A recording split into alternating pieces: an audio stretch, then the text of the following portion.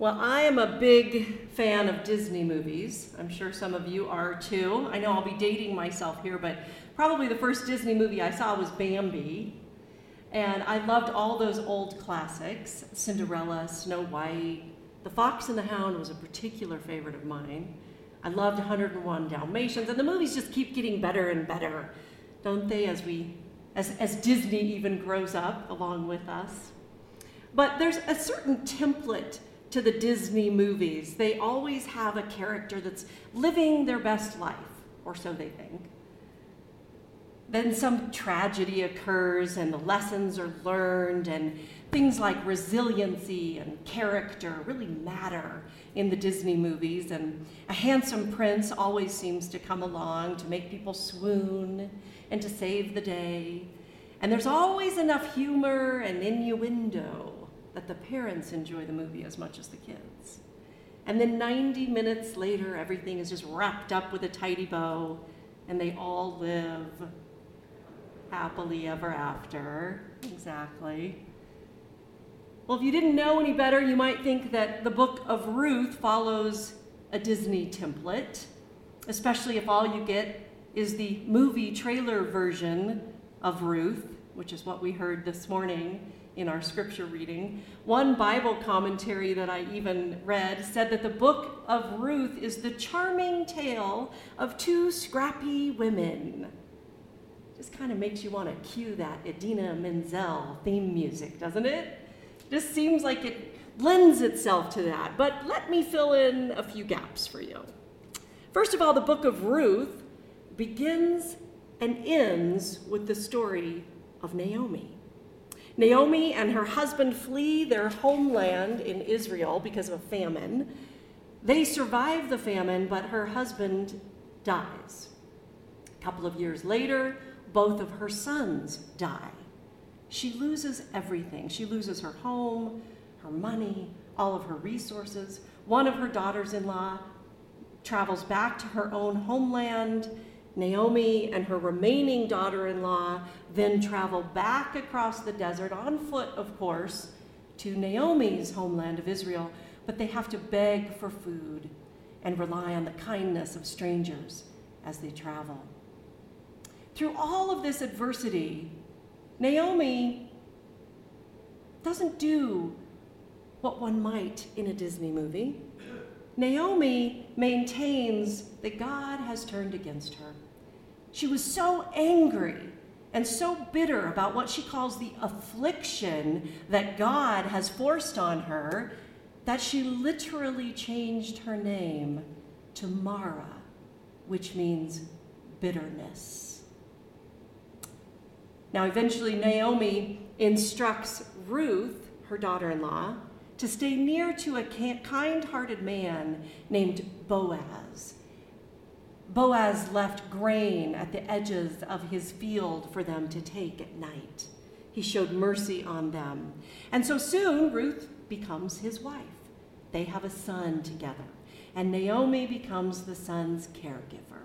This is where we picked up the story in our scripture reading this morning. We heard these words. The women of the neighborhood said to Naomi, "Blessed be the Lord who has not left you this day without next of kin." They shouted with joy. Naomi has a son, they said. And they named him Obed, who was the father of Jesse, who was the father of David. But this is what I don't want us to miss this morning. This is what I think makes this charming tale of two scrappy women decidedly not fit for a Disney remake. When it comes to the birth of Obed, the blessing of new life, this restoration of Naomi's family, if you will, Naomi is not the one rejoicing. In fact, Naomi is still so Mara, so bitter, that she is completely silent on the matter. The women in the community rejoice. They proclaim the blessing. They praise God. They even name the child. Naomi, we're told, simply takes the child in her arms and cares for him. Because she has experienced a loss so great that there are still no words for it. In a world like Naomi's, like Job's, who you may also be familiar with in the Old Testament, maybe even the world that the widow with only 2 cents to her name lived in, which we also heard this morning, maybe a world like ours, where pain seems to rage out of control and everyone has experienced some sort of suffering lately. In a world like that, you are not alone if you find yourself wondering what in the world God is up to. Voltaire famously wrote, "If this is the best of all possible worlds, then what are the others like?" I mean, we're not exactly living the dream down here on planet Earth sometimes. And yet this is the best we have. I like how the wonderful writer Philip Yancey put it. He said, "Is suffering God's one great goof?" More likely, I think, when God gave human beings freedom, the free will and free thinking to make choices and behave as we like, that human beings abused the privilege, and the pain is an unintended consequence of that. C.S. Lewis actually calls human pain the megaphone of God. If you think about it, he says that pain is God's megaphone to rouse a deaf world. And it's true, if you have pain of some sort, if you break your leg, or if you feel chest pain coming on, or if you feel a headache starting to build, these are signs that things are not quite right. So the megaphone of God may be God trying to get our attention about all kinds of human abuses and behaviors that are not quite right. I think one of the hardest things about being a disciple of Christ is knowing that our faith in God is no assurance against tragedy. Suffering happens. But when it does, there is also an opportunity for that suffering to be transformed. Naomi had a daughter-in-law named Ruth. Ruth had a son named Obed. Obed had a son named Jesse. Jesse was the father of David, and David was the ancestor to Joseph. Joseph was the husband of Mary, and Mary was the mother of Jesus, the Messiah of the world. The Gospel of Matthew begins this way, with this account of the lineage of Jesus, all of the begats, if you're familiar with the King James Version. God transformed Naomi's suffering into redemption, pain into joy. And with the great gift of hindsight, we rejoice like the women in Naomi's community and say, "Praise God." Unfortunately, humans have also learned the art of the positive spin. We can get caught up sometimes saying things like, "Look how that hard thing was made good. Everything happens for a reason." Except it doesn't.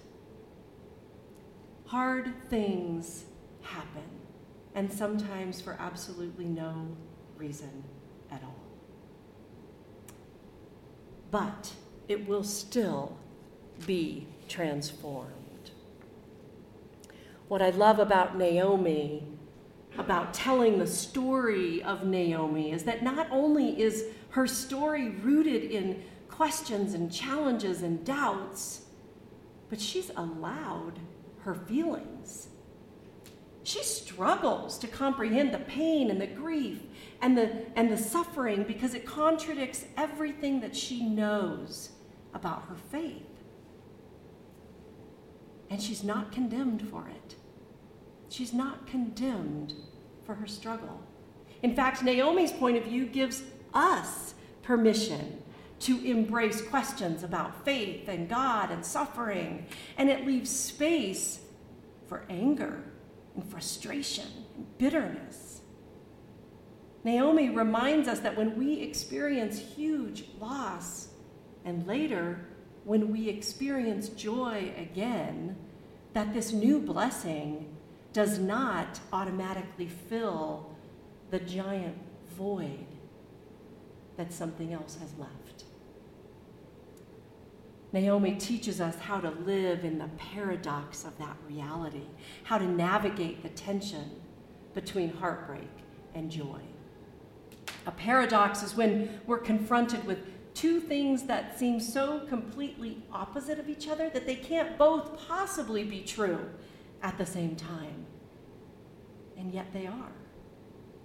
The paradox of our lives is that we will 100% guaranteed experience some suffering at some point in our lives. No one will escape it, although certainly some experience it with much greater levels of anguish than others. But we are also guaranteed that laughter and joy and the blessing of new life and of friendship and of a transforming hope will return. Pain and despair on the one end, hope and joy on the other. This is our paradox, both and. And our work is to constantly navigate that tension between the two ways of showing up in the world. How are we going to straddle the abyss between sorrow and joy? Well, Naomi did a few things that I think are helpful to us in this paradox. First of all, she didn't try to stuff anything down or pretend that she felt anything other than what she did, which was pain. Naomi acknowledged her circumstances. She named it bitter Mara. The next thing that Naomi did was to do the next right thing. She put one foot in front of the other, figuratively and literally. Even in the midst of her grief, she showed up for herself and for her daughter-in-law, Ruth, in a beautiful display of friendship. They were scrappy women. And it isn't just Naomi and Ruth that experience things like that. The devil of it all in our lives is that somehow we are capable of carrying huge loss. And we still have this reality that we have to show up in the world and feed ourselves, feed the babies, go to the grocery store. That's one of the mysteries of life, that our brains can actually hold on to such confusing information and emotions at one time. The only way out of that sometimes is forward motion. And finally, Naomi allowed her community to hold her. When she was incapable of that forward motion, when she didn't have words to express anything, her community, her tribe, did it for her. They accepted her. They accepted her new identity, the new way that she had of showing up in the world. They embraced her for who she was. And they rejoiced when she couldn't. They gave glory to God when she couldn't. They helped birth and name that baby. They gave voice to the voiceless. Her community did that for her. You see, we can hold on to hope because we see all around us a world transformed by these small gestures, the kindness of a daughter-in-law. Wherever you go, I will go, Ruth said. 2 coins tossed in the offering basket. Some extra grain left at the side of a field, a cup of cold water. An act of kindness here, a little mercy there, a little forgiveness for people who trespass against us. Sometimes we look around at the suffering of the world, at the suffering of ourselves, and we think we're doomed. I can't do this anymore. I'm overwhelmed. Things will never get better. But they will. They always do. That's the promise of hope.